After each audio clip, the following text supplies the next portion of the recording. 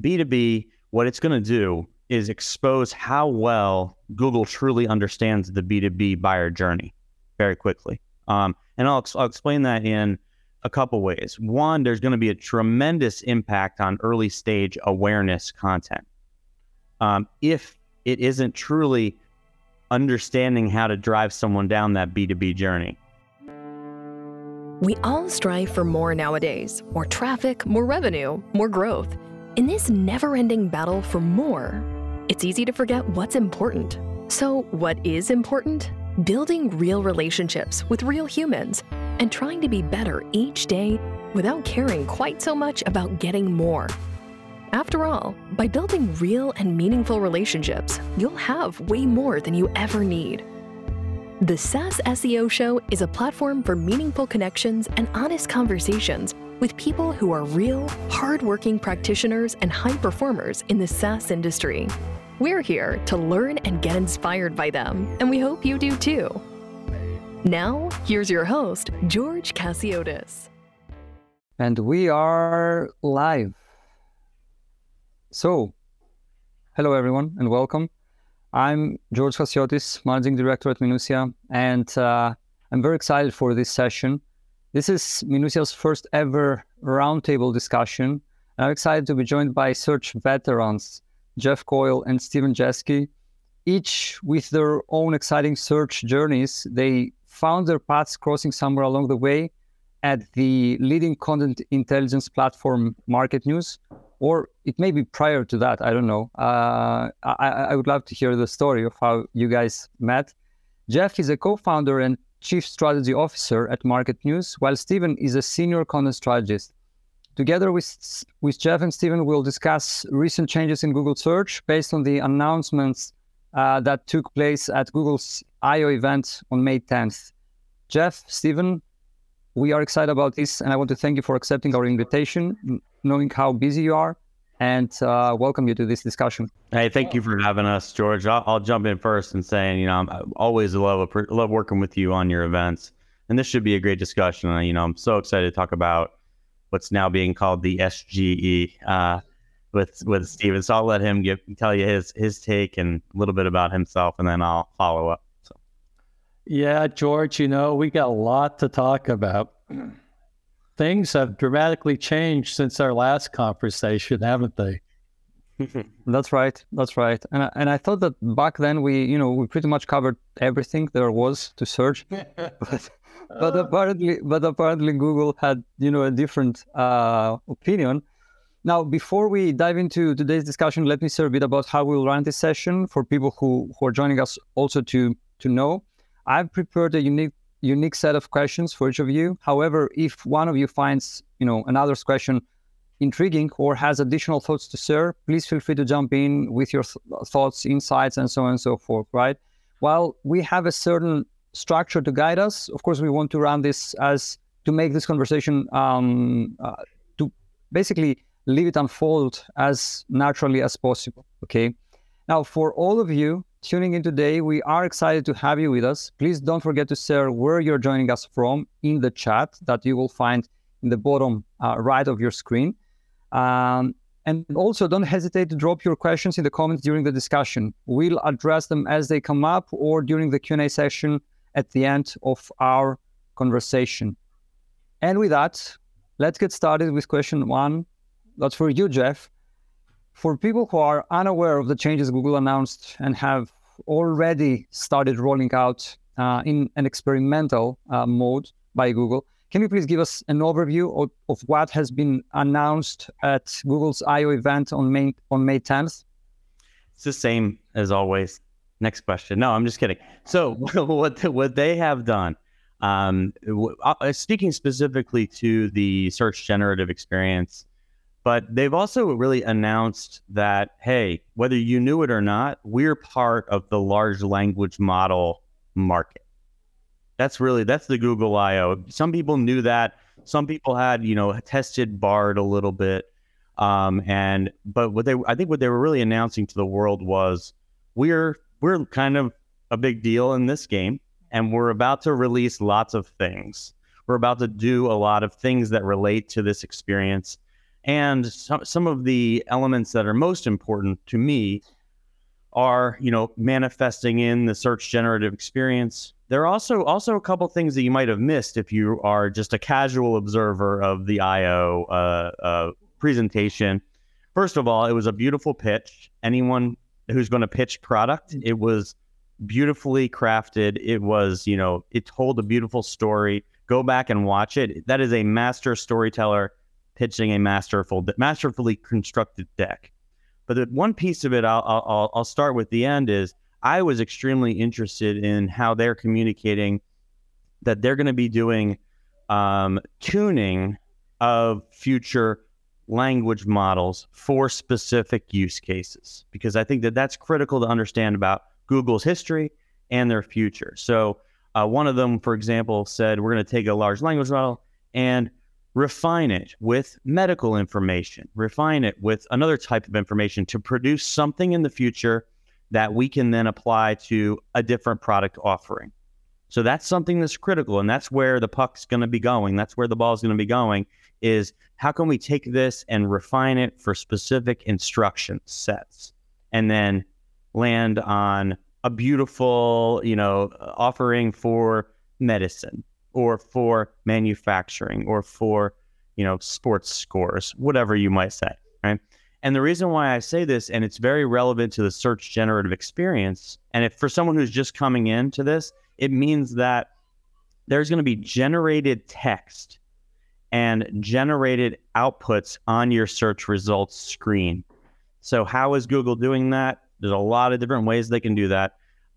In their initial tests on the SGE, the Search Generative Experience, when you have a query that qualifies as being suitable for this, they can show a box on the screen, and what you're seeing is generated text. So natural language generation, it's predicting text and is writing you a blurb of predicted text of some size. And then what they've also done is they've developed in the ability to show relevant products, to show relevant third-party content sources that you can click on.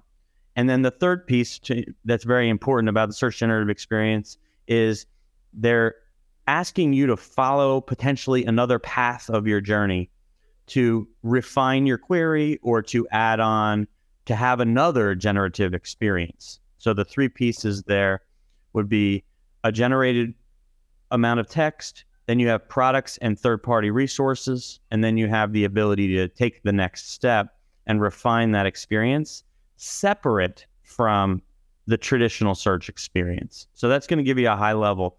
But from I/O, I think the two big things are generated text and generated experiences will be part of your experience a little bit in the future, and then the refinement of large language models to make them more and more appropriate for particular intents and goals is going to be the future. And I think they did a really great job of setting that 1-2 punch up, and now they're introducing us to it with this first effort. Are there challenges with it? Are there problems with it? Absolutely. That's what we'll be talking about today.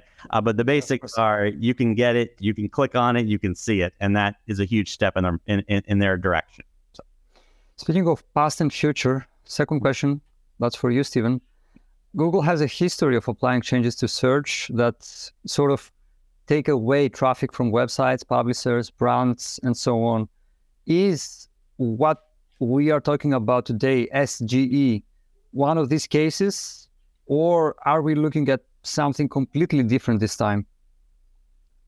Are you reading my mind, George? Because as Jeff was talking about this, I was actually going through my mind. I think this is going to be very interesting to see that impact, because historically definitely over the last couple of years as well, we've seen that be a major concern. As Google is changing from just this page of 10 blue links, offering this much more immersive experience, less and less is there almost a need to go to specific websites to get that information. And I think it's valid. I think it's a valid concern. I if you're asking me how to deal with it, that's, we could do a whole other roundtable just on that. I think though that what it means is that we're already in a situation where it's no longer enough just to have one page to get to rank, right? You can't just have one page on the subject and expect it to rank. You can't make the best definition on content marketing and expect it to rank because you ran it through an optimizer and it says that yours is the best. It just doesn't work that way anymore. So I think publishers, any website is going to have to think real long and hard about creating content that captures the entire buyer journey, not only because you'll need that to rank well, but once you capture that traffic, you want to be able to pull them in and satisfy that audience's needs with more than just that one piece of content so that they'll either finish their journey with you or come back at a later time to keep that journey going. I don't think there's any other choice. That makes sense. Yeah. We have a question by Rolf. I don't know who wants to take that, or maybe we can save it for later. Please. No, I want to add on to what Stephen had stated quickly, succinctly, because he's talking about intents. And the first implementation of search generated experience, the first thing I saw, and I saw this with Bing's implementation, which is much more of a co-pilot versus an intrusive. It's a very, very different interaction. So when you're searching for something, it's from information retrieval, you're searching in a database, it's delivering something. This is a completely different experience. It's almost an expansion of one's journey. It's a different journey. So Google's got their big task here is to make sure that they're injecting this experience to the right intents. And in some intents, it's not going to be successful. In some, it might be, right? Just like featured snippets. Certain featured snippets aren't a fit. You look at them and they're like, ew, that wasn't the right format. And you're going to have a very similar experience. There's going to be some situations where this type of thing is good and a user instantly connects with it, just like you're going to see that with featured snippets. There's a lot more secondary questions on that. But I think Google has shown that they are the experts of identifying the right intents that to show A or B. Will they get that right here? I think maybe it's because it's such a different retrieval problem. So I'll just leave it there because I can get into some specifics a little bit later, but I want to make sure we answer the question. Per Rolf's, what was Rolf's question? So we have a couple of questions and they're they're all very interesting. So let me pull the first by Rolf. Rolf, thank you very much for the question. What are your perspectives on how SGE will affect B2B content marketing? I think that we will, discuss that as we progress, unless, I don't know, one of you has something to kind of share right now. And I think that Eric, thank you very much for your question and for, finding the time to join us. I know how busy you are and always, enjoying our conversations. So Eric is asking, which I think is kind of connected to Rolf's question, how much of the journey do you think Google wants to keep on the SERP vs directed to a website? It seems like certain experiences, for example, booking a hotel, which is not quite B2B. It goes beyond B2B. Obviously, it's B2C as I understand it, as I perceive it, could end up all staying on the SERP, impacting a retailer site revenue. So, I know who would like to go first for Rolf's question, which is what are your perspectives on how SG will affect B2B content marketing? And then I guess we can discuss Eric's question on the journey and how much traffic will stay on Google and how much traffic will be directed on websites. And I think, whether this is also query specific or industry specific or, whoever wants to go. Yeah. Stephen, I'll take the B2B and then I'll hand you the B2C and I'll do redirect. Right. The B2B, the first thing it does, there's two things I would say for Rolf. And also, by the way, awesome questions. Rolf, Eric, let's hang out. Awesome. Great questions. B2B, what it's going to do is expose how well Google truly understands the B2B buyer journey very quickly. And I'll explain that in a couple ways. One, there's going to be a tremendous impact on early stage awareness content. If it isn't truly understanding how to drive someone down that B2B journey. So if you have a basic early stage awareness page that isn't connecting with the B2B buyer journey, and you have that on your site, and your site isn't telling the story that you know that entire journey, right? Well, this search generated experience might answer that question succinctly and freeze the journey. So it might not get to your second step. That first part of that journey, there may not be an easy way for them to get to your page as they once did, right? So the question then becomes, is Google going to recognize that they do need to escort somebody from the beginning to the middle of that journey? If they do that well, they may bypass your site. So in a nutshell, if you're in B2B content marketing, it may be the case that you have to have early stage awareness content and you have to have beautiful definitions, right? But they may never get all that much traffic anymore, but you need to have them. So your what is X, right? Coming from the guy that used to manage whatis.com, right? So in B2B, your what is X page, you may need it to tell the story that you have that expertise, but it may become less of an entry. But what it does, it exposes Google. It exposes Google in their middle of the funnel. Because if they don't point you to the right next step, they're not going to be a useful product anymore. So if they're going to displace you, they've got to bring you to part two. Sorry, George. What was that? Sorry for interrupting. I didn't mean to interrupt you, but as you were saying that, my mind went to a concept called topical authority. And I guess my question is what you're describing right now connected to that, meaning that, yes, you may lose or you may expect to get less traffic for some of these informational queries, such as what is, I don't know, what is a live streaming platform, right? For Perry, who is tuning in from Uscreen.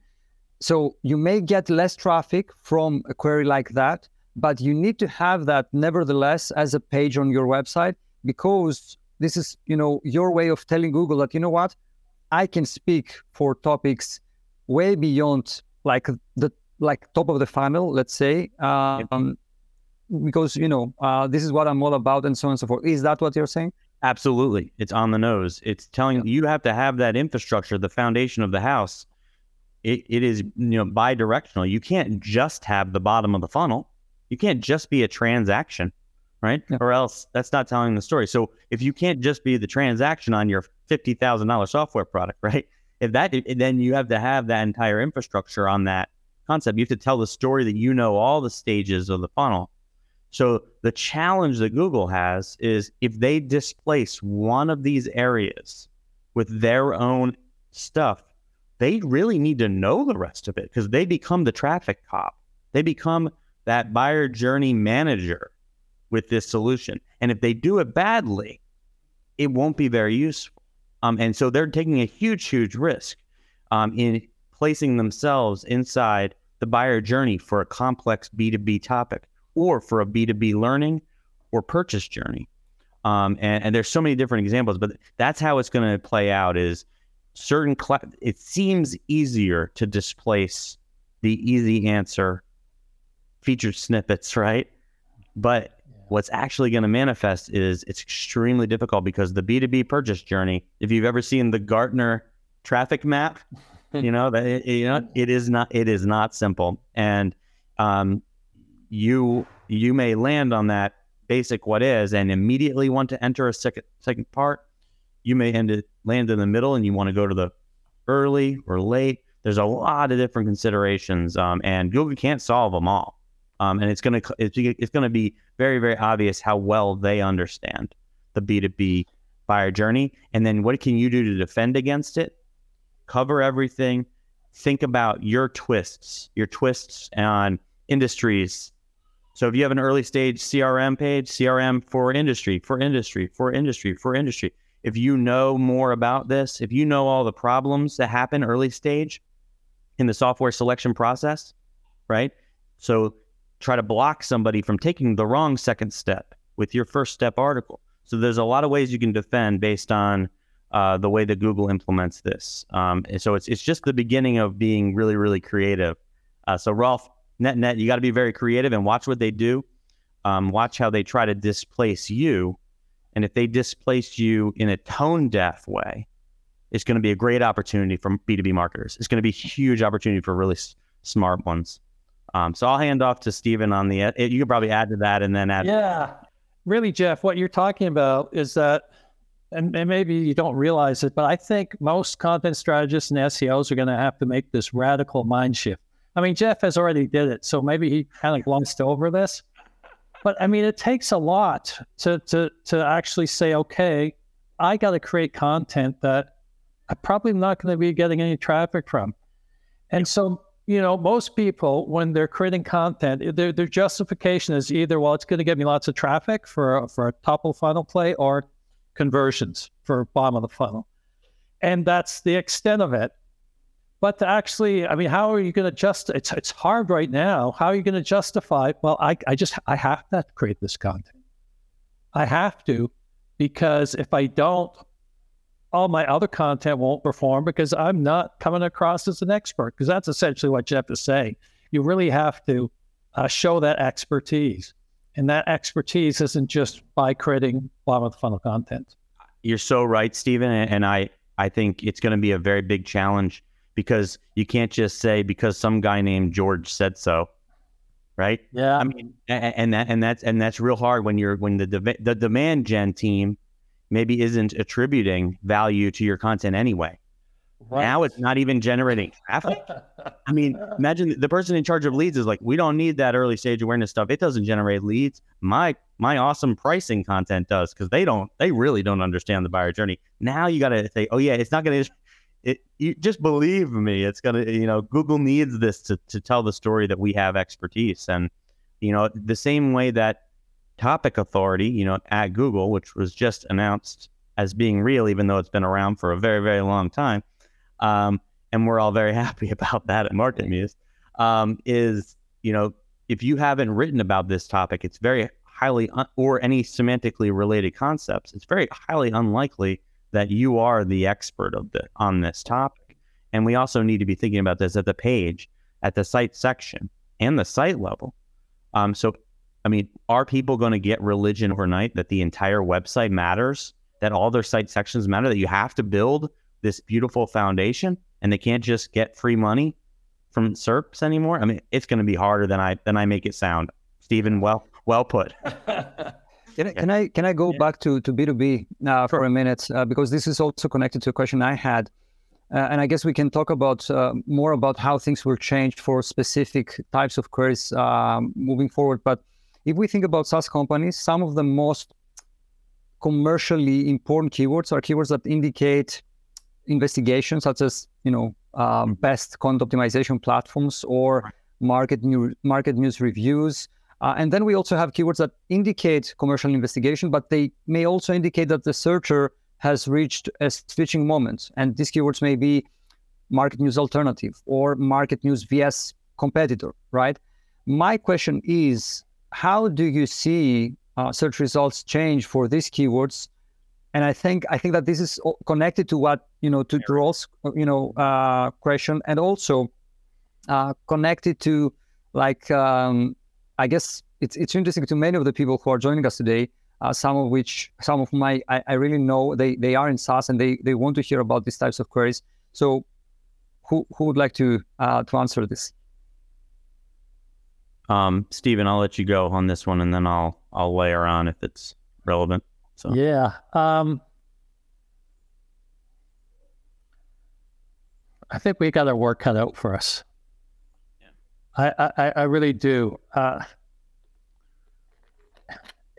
again, it's and in a way, there's just this. I think there's still this common theme that's running throughout this conversation, and in fact, it really doesn't matter whether you're B2B, B2C, SaaS or not.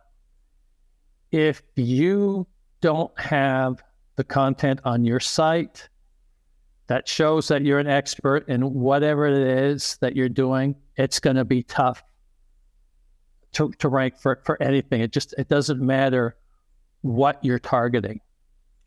And so when you're looking at these things, I think you do have to, and kind of coming back to what Jeff was saying, you really do have to look at this as as part of a whole. I don't think you can even, I don't think you can do those plays anymore. I'm just thinking of small sites or even somebody thinking of launching a new site. I don't think you can do a play like, I'm just going to start doing bottom of funnel traffic. Right. Or I think I'm just going to go for top of funnel and I'm just going to build out from there. I don't think that can work. I think that realistically now, especially if you're starting from absolute scratch and you have like no authority whatsoever, good luck. I think that's gonna, and I hate to say it, but I think we're getting to the point where you're gonna need a substantial amount of content just to be in the game. And so that really puts you at a disadvantage. And if you do already have a site, I think we really have to seriously look hard at where your authority already exists and build out from that, no matter where it may be, right? Assuming, of course, that's related, and this is the other point, assuming it's related to really what you want to be known for. Because I've come across and I've talked to many people on websites where when we look at it, it actually turns out that they're not authoritative in what they want to be known to be about. But assuming that you are, that's where you're going to have to start and build out. And it's kind of irrelevant what industry you're in. And it's kind of irrelevant what you want to target. You're going to have to kind of pay your dues. Well, I would add something. Oh, I'm sorry. So basically, as I perceive it, the type of query may not be as important after all, meaning that they may, the type of query may not trigger an SGE today, but moving forward, maybe their understanding and their way of like answering things is better and better, right? And more refined and so on and so forth. And they feel more confident about answering more types of queries. And so it doesn't really matter as long as you cover the whole spectrum of the buyer journey, regardless if it's B2B or B2C, you are good and you will be able to capture some of that, let's say, demand. But I think a very important question here is, okay, I get that, but what is, of course, we are entering kind of a, everything we will share now is kind of an assumption, right? But what is the best case and what is the worst case scenario we're looking into here? I mean, is it going to be that websites are just going to be destroyed? Or is it that, we're looking at a small decrease, let's say of, 10% or whatever, which may be big depending on the total amount of traffic that you get on a monthly basis? I would take it the other, I'd say it's the reverse of the outcome. So, and by the way, this is assumption of what they're going to do with search generative experience, but we do have experience with Google rolling out similar solutions. So we can be a little bit predictive or prescriptive of where we would see this puck going. What I would actually see here is search generative experience will contract and be shown in fewer intents until it is nailed down that it is providing value. And then my take on prescribing how to appeal to this or perform, certainly you want to have the infrastructure that tells the story, but you might also be looking at gaps that it presents, much like you would featured snippet research. If it's not producing a lot of value, just like you look at search results pages, I don't think it's appealing to the intent that I feel people have. I don't think it's the content on this solution, on this particular query is good. What do? I produce amazing content on that. Well, we might see search generative experiences that are tone deaf, right? Because it's generated and it's not producing the right next step. I mean, and I think his answer is Eric's question really well for the journey, keeping people on the SERP, driving to a website. For example, booking a hotel could end up staying on the search result, impacting retailer site revenue. I think it depends on and I'm not saying depends like an SEO would. I'm saying it depends on the intent of the user. If the user's in a final stage price comparison, I think potentially. However, most people's buyer journeys are far more complex, whether it's socks, a hotel, or $2,000 e-bike. I laughed hysterically at the search generative experience for a $2,000 e-bike, for that you would consider buying that without looking at one review or without researching one page is it's hilariously illustrating lack of understanding of the buyer journey. If you had already made the decision and this provided you a cheaper price, that's a different stage of the e-commerce buy cycle. What that tells you as a retailer is you need to have that beautiful experience of that true, honest experience of how somebody had the riding experience, that you have that beautiful review by somebody who actually owned the product or used the product, right? If Google doesn't point people to that, that's bad on them. That's what their search results were supposed to do. They're supposed to appeal to the buyer journey stage you're in. So SGE is not going to appeal to all those buying journey stages properly. And you as a marketer need to capitalize on that. How do you capitalize on it? You provide that meaningful experience that the user actually wants, even if Google for a short period of time doesn't provide it. If Google displaces a real human experience with their text, then they're in trouble. They're in trouble as a business, right? But to displace that real human experience authentically is going to be extremely difficult, and it's not something I expect. If you think you're going to buy anything of any cost based on the potential assertion of this small piece of text, it's just not the reality of the real buyer journey. People might click on something they already expected to buy. They might go into that experience, but immediate transaction, they would have already made the purchase decision for that particular product. And that's where I think that impacting retailer site revenue, absolutely.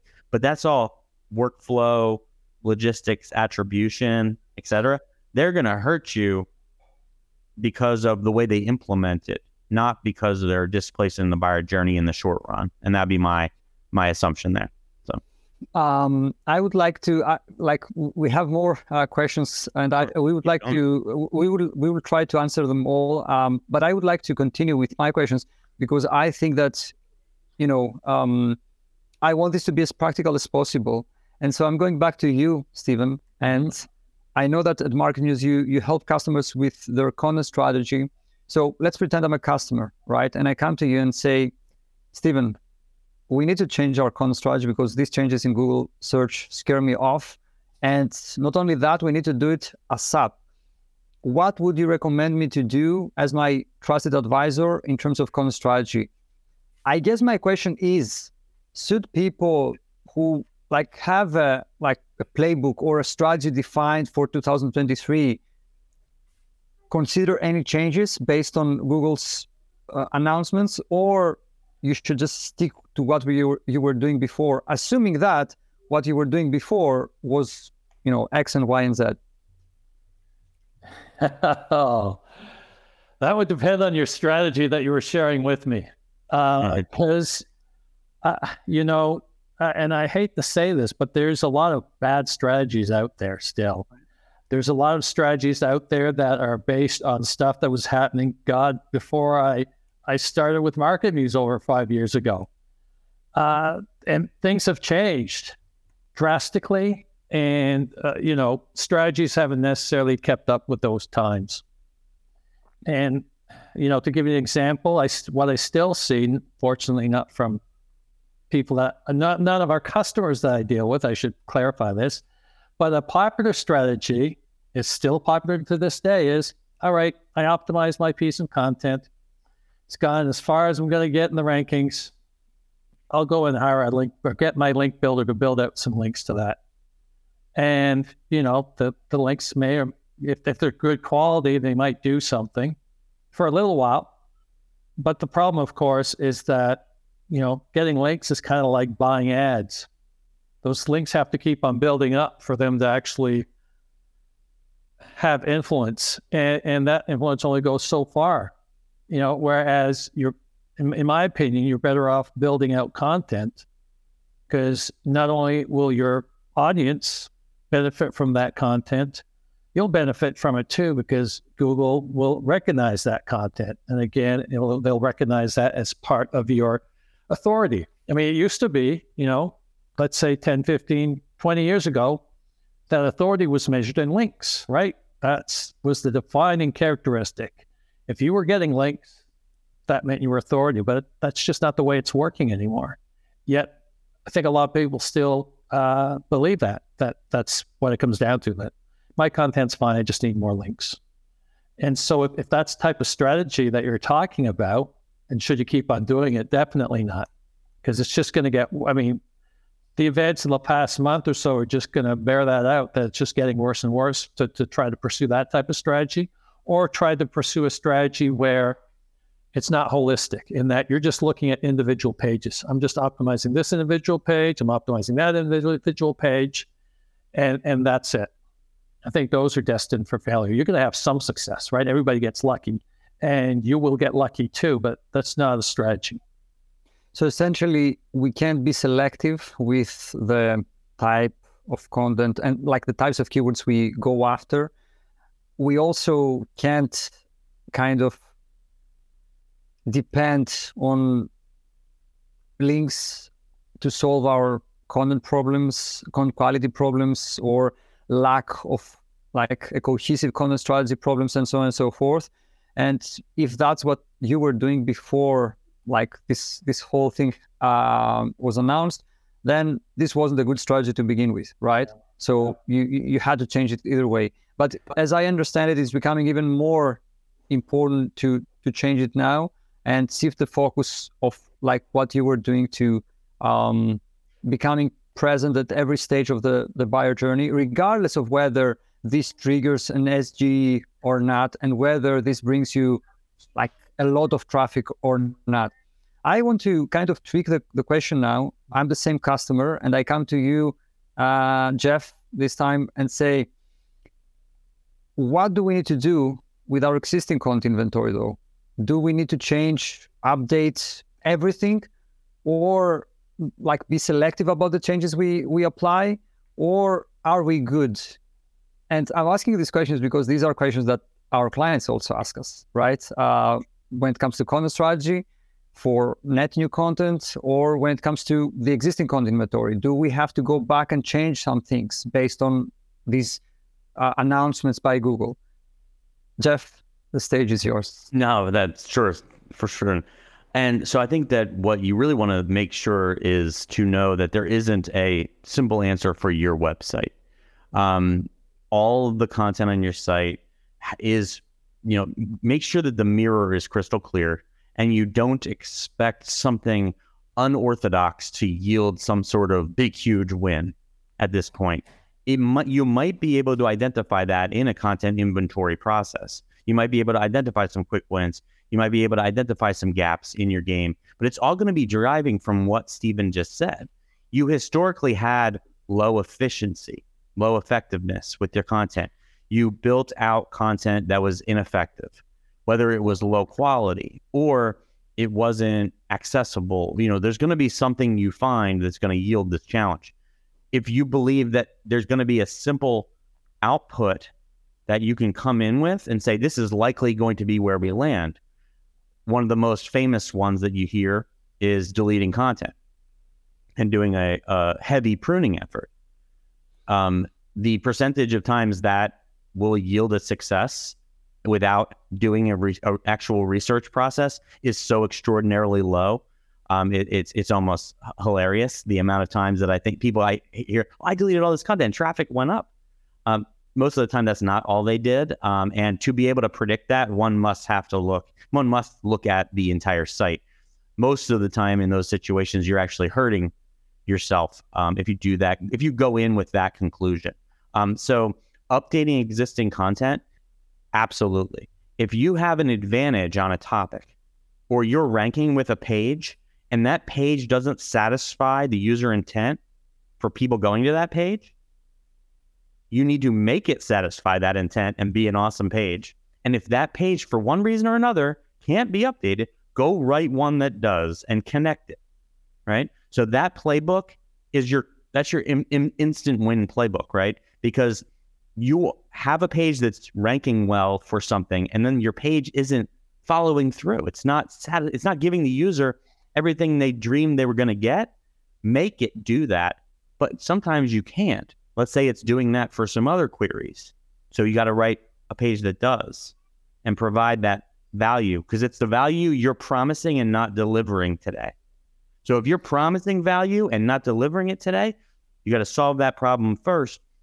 If you've got pockets of pages that are consistently not delivering on the promise, you're in trouble.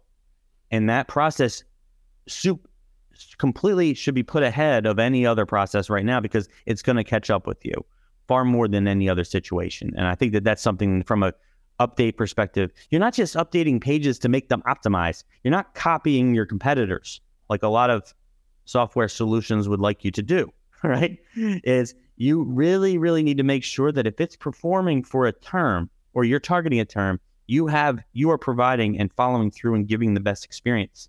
Because as Google starts to invade us on these search results more, if your thin content page is providing less value than their search generative experience, that's going to be a great signal. And that's something you got to be in trouble. You're going to be in trouble with. That makes sense. And allow me to kind of present a scenario here, which is also connected to Dylan's question. Dylan, thank you very much for your question. Let's assume that you have a set of pages that talk about reviews, right? MarketMuse reviews, for example, okay? Because you are an affiliate website, okay? Would it make sense in that context, the update to be that, you know what? I am not going to do a review without actually using the tool. What I'm going to do is I'm going to go back to all these reviews and get access to these tools, use them for, I don't know, like a logical time frame for me to get some sort of experience with first-hand experience with this tool, and rewrite the piece in a completely different way. Or if we are talking about an alternatives page, which is also an important, let's say, keyword type for SaaS companies particularly, I'm going to go back to all these list posts with 22 alternatives, and I'm going to, have 4 alternatives, but I'm going to actually use them, right? Mm-hmm. Is this logic in the right direction? Would you say that these kinds of updates make sense and would help in that direction? Hugely, in my opinion. I think that's at one point it was valid to actually kind of do like a curation page, essentially, and curate all the different reviews that you found on the web and kind of mash them all together. And that was justified because back then there wasn't a lot of information. That doesn't work anymore, right? To just essentially do a review without having experience, now it's cheating. It's like lying. That's not a review. How could you tell me that something is great when you haven't even used it? And I don't care if you've only used it for, let's say I spent 8 hours comparing, this electric lawnmower against this battery-powered one. I cut my lawn 5 times last week. And here's what I found out. That's way better than just grabbing stuff and recycling it and quote, repurposing, as some people might want to call it. Well, I mean, but it's there's a lot. I have a lot I could say about this, but I'm being sensitive to time. What you say will need to be authenticatable, mm-hmm. right? So you got to come across as authentic, but it needs to be authenticatable. In software selection, especially mid-market to small enterprise or enterprise, it's not viable that you would have installed all these products. That's true. Okay. You will not, the person writing that query, because you know what they call those people who have installed and used all those products? Forrester and Gartner. Pretty much the only two that would have the bandwidth or the ability to. Yeah. And in the hardware market, hardware market, test unit distribution. And by the way, I used to run software review, notebook review, tablet PC review, a bunch of sites in consumer electronics as well. the test distribution market is so difficult. You have to invest so much. So the question will be to Dylan, and I know Dylan quite well, is to say, if you're not willing to say that you actually didn't review it, how are you providing additional value? That becomes the challenge of an affiliate. If you are, not that anyone would, but let's just say you had a cigarette reviews site and you've never smoked a cigarette, right? You're kind of inauthentic, right? So if you said, I never smoked, but I saw that this is menthol and it smells like this and this, I don't smoke, by the way, so I would be talking out of my ear. But let's just say let's say you're doing a review of a product you can't get for one reason or another. Let's say you're reviewing types of exotic products. Let's say you're reviewing medicinal products, right? If you're reviewing homeopathic remedies, do you actually have to do all of those juice cleanses yourself? How can one then become an authority? You don't actually need the experience, but you do need to explain why you should be a reputable source to provide said experience. Much like if you are, and I heard this is a great example. I'm stealing it from somebody without attribution, and I forget who it was, and I'll go back and think about it. This is a great example. If you are an expert on software selection for payroll software, you may never have run payroll with a software product. The person who's the HR administrator who runs payroll with the thing, they're an expert on something else that provides value. Their butt's in the seat. So the challenge that Google has and we all have is to figure out butt in seat who runs payroll versus the expert who could work at Forrester and review payroll process versus none of the above. You've got to be able to explain why it's you who deserves the attribution of value. And you got to explain that through your content. And it's hard and it's going to be tough. But if you are reviewing, a particular thing where passionate people buy it, they can spot a fake instantly. Me and Jared Krause, who you may know from his book, we kind of set this up. I was saying things about surfing that would obviously show that I'm not a surfer.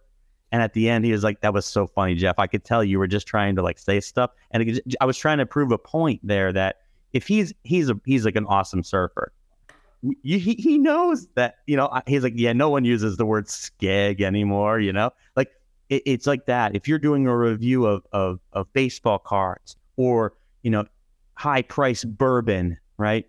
They're going to spot a fake when they read it. So now the question is, do you try to get away with it with your content? Or are you honest and clear about what you're actually doing and the value you're providing? That's the hardest thing everybody's going to have to deal with over the next year is, do they get into the details of why they think they're providing value, or do they lie? And that's going to be hard. In the context of spotting a fake, what are your thoughts on AI content then? Because as far as I'm concerned, in 2023, AI content is not a thing. Like, it can't have experience with a software solution or yet, right? Or with like something like a trip to Germany or like whatever. So should we trust AI content with some, like, for some keyword types? Should we not trust it at all? What is your stance? And as an extension, I guess MarketMuse's stance when it comes to AI content. And what should people pay attention to when it comes to all this craziness right now around it? I'll let Steven take first crack. Okay, well, we don't have much time, so I'll make this brief. You got to be very careful. My opinion really hasn't changed since ages ago. you have to be so careful when you're using this. You cannot expect, and especially, this kind of relates to another thing too, you cannot expect these large language models to get you out of a jam so that you just generate lots of content thinking that, okay, now we've got to generate lots of content. We'll use an LLM, because it'll be cheap, easy to do. And, you look at it and it's passable. Yeah, at first glance, this stuff looks fine. It's only when you actually start looking at it in detail, and if you actually are an expert in the stuff that you've got in the large language model to generate stuff around, then you find out the weaknesses. So you can't use it as is verbatim. You can't use that as is verbatim either, because then suddenly you're going to need somebody you need somebody to edit anyways. But now not only do you need an editor, you need somebody that is also a subject matter expert. So it's hard enough to find good editors. It's almost impossible, in my opinion, to find a subject matter expert that is also a great editor. Like, that's just asking for too much. So you can't go at it that way. You just can't. So the other alternative is to really to think of using this literally just as a tool. Just like if you had a hammer, you'd be using it to hammer nails. But you wouldn't use a hammer to try to put a screw into a piece of wood. That wouldn't work very well. You're going to see a lot of that, and I do see a lot of that happening right now, where because everyone has this new hammer called ChatGPT, and they're hitting everything with it, right? Doesn't work. But you can use it quite effectively to do some simple things. I shouldn't really call them simple, but you can use them to give you ideas for outlines that you might want to use as a framework. Of course, you're going to be wanting to tweak those things, or to expand certain thoughts, or just have an interaction. I look at it as being like a writer's personal assistant. You can interact, have, for better, or conversation isn't maybe the best word, but for lack of a better word right now, you can converse with it, right? And kind of delve in and understand some more, maybe different viewpoints, because there's always something there that you can gain from an interaction with one of these models that you wouldn't otherwise. Yeah, I would say like there is a misconception of that AI equals the large language model I have access to, right? No, sorry. AI isn't this. This is one of billions of possible applications and thousands of market available software. So like if you're doing complex math equations, there's an AI that will support that. It's not the thing you have access to for $20 a month. And I'm not saying that to be cruel. I'm just saying, like, don't think it's going to solve all of those problems. You've got to know what your problems are that you want to solve before you're truly going to have an impact with AI. So if the quick story I tell here is, one of the first implementations of natural language generation was at Washington Post, and they couldn't cover all the Olympic games. And they said, let's use AI to try to at least cover meets minimum of all the games, so everybody gets their medals reported on. I love that use case because they solved it, and then their writers got to focus on their special interest and features instead of doing mundane process. You got to do that for yourself. Figure out what you're doing manually. Figure out what your team's doing manually or inefficiently. Are they picking, out of every 10 articles they write, are only one of them successful? First of all, they need MarketMuse. Second of all, they can improve that hit rate dramatically. The way you improve a baseball player who hits one hit out of 10 at-bats isn't by giving them 40 at-bats, because they're only going to get 4 hits, right? So if you think that they're going to use, you like that new analogy, Stephen, if you think that using AI is going to quadruple this articles you're writing and that's going to solve your problems, oh my goodness. Like, you would not do that with any other aspect of your business, right? So I'm hearing about people, thank you, Eric. I'm hearing about people who are taking a 90-person team and trimming it down to 10. They must not have been doing good work. If you can solve that problem, you got to solve other problems. Stephen, I know since we've been using this stuff for years, we've had access to and have used large language models in our day-to-day for more than 2 years. Okay. I can do 10 times the work that I used to be able to do. Jeff, as an individual who does lots of things, but I can on certain use cases, I'm 10 to 1. You've got to figure that out for yourself, because I can deliver a product that I use myself, manual labor, that used to be 40 hours in 4. And the quality is impeccable and something that I couldn't possibly do. Now, George, here's the question though, right? I wouldn't have done it before. That's the key. What AI is giving you is the ability to do stuff you probably wouldn't have done before. You wouldn't have gone and hired a 40-hour person and trained them to do all that stuff. What you got to find out is, what is the stuff you weren't going to do, but getting done adds value? And you've got to do a process inventory. But the answer to your question, if that content isn't authentic and it's not telling the story of expertise, the penalty for that, you might as well just consider it, so extreme. You would never do that for your brand. If you're a real brand, you're going to die. Yeah. Yeah. Can I ask you something very important though? Because I really believe people, and by the way, I see that people, stick with us. They obviously they find it very, very interesting. And thank you for that. I think this is a very important distinction to be made though, because I don't want people to be confused when it comes to all the software solutions that are out there. As I see it, and correct me if I'm wrong, there are tools in the, let's say, category, broadly defined category as content optimization or content intelligence. I don't know how you refer to it specifically. Tools like MarketMuse. And there are AI content tools, or as I perceive it, distributors of OpenAI's IP. Do you think there is a future for content optimization tools and AI content distributors? Or in the future, it will only be tools that generate AI content and no tools that actually help content creators create content? In other words, how do you see these changes shape your category, I guess, and whether you can make a distinction so that it's clear to people that, this is what we mean when we say content optimization or content intelligence, and this is what we mean when we say AI content generation. And Steven's a writer, and he knows, and so he's going to answer this question from the standpoint of somebody who writes extremely well. I don't write extremely well. When I use this type of technology, it gives me a little bit, but I've done so much work beforehand.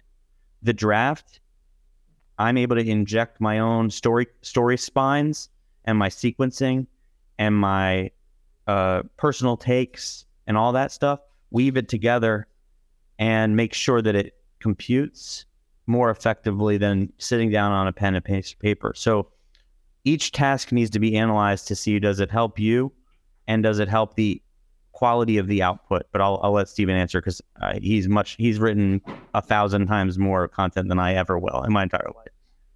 Well, kind of just to elaborate on that, I think people still need to understand that there's a big difference in using AI to help you determine what you should write about and using AI to write about that subject. Because if you get it wrong and you don't really know what to write about, again, coming back what Jeff said, it doesn't help you to use AI to write a lot of that content. You could write, 100 different things, right? Using ChatGPT or any other LLM. And if it's the wrong stuff, you're writing about the wrong things, you won't be ahead. In fact, you'll actually be behind the 8 ball there, because you will end up getting essentially penalized, right? If you think about Google's helpful content update, if you're just putting out crap and that's not helpful, all that content will drag down everything on your site. And chances are you're not even going to realize it. Yeah, and for the record, there was a blog post by Google's CEO, Sundar Pichai, who mentioned the importance of AI responsibility, and in that context mentioned watermarking and metadata as ways of detecting text-based and visual content. And so I see a future way where AI content gets depreciated by Google, maybe because it also has the watermark of a competitor. I don't know. And especially considering the fact that they insist, and it was a common theme, during this presentation, on content that demonstrates experience, expertise, and so on and so forth. Now, last question I have for you. I don't know who wants to take this, but I think both of you may, each of you may have, a different way of like perceiving this this future for MarketMuse. And so my question is, how is MarketMuse preparing for and adapting to the changes on the product level? I'll give you one part. Stephen can give you the other, but I think we're both thinking about this. I think about ways people are doing this badly, because if people are doing it badly a lot more, it actually makes for a lot more opportunities for our clients. And that's the way that's one way of thinking about the market. What I would love to be able to do, and Steve and I, your calling it, is to escort as many people as I can in the world to be able to be as good as Stephen is, just bluntly, at making decisions about content, writing content with the assistance of software. And I think he can then answer, getting how quickly they can get adopted, how quickly they can integrate these processes. But I don't know if you have something to say on the last word. Yeah, I mean, Jeff, you kind of summed it up. I think there still is a huge opportunity there. I know that I would say right now, 95% of our industry is still just focused on, typing. Let me write stuff. Let me help people write stuff. And while it's valid, I think there's just this, if anything, what's going on with these changes coming with Google are going to even have greater impact and have greater emphasis on the need to be strategic in your content decisions. You have no choice. I agree. And I think, Zeph, final word? And I'll just say, if software cuts corners or tricks Google, it has a short shelf life. And I'm watching software come out, and all it's doing is giving you the ability to write more low quality content or copy your competitors. And just because it says it's AI doesn't mean it's AI. It means it might have access to an API. And you got to really, really pick your tools well. Because just because they have access to an API doesn't mean that they have your best interests in mind. They just, got access to this API before some other people did. And that's really critical. That's a great way to wrap things up. Jeff, Stephen, thank you both very much. Thank you to everyone who joined us for this first roundtable discussion. I'm really sorry that we didn't have the time to go through all the questions we got. Thank you for the questions. I guess the engagement we had on this first roundtable showed me that we may have to repeat that at some point. Yeah. Jeff, Stephen, thank you very much. And thank you very much to everyone who tuned in and stayed with us until the end. Until next time. Another episode of the SaaS SEO Show has wrapped. We hope this episode has taught you something new too. We'd like you to connect with us so you can keep up with all the new content that we're creating. Before you go, it would mean the world to us if you could subscribe to this podcast and over at our YouTube channel, where we upload the video version of this and every episode. Until next time.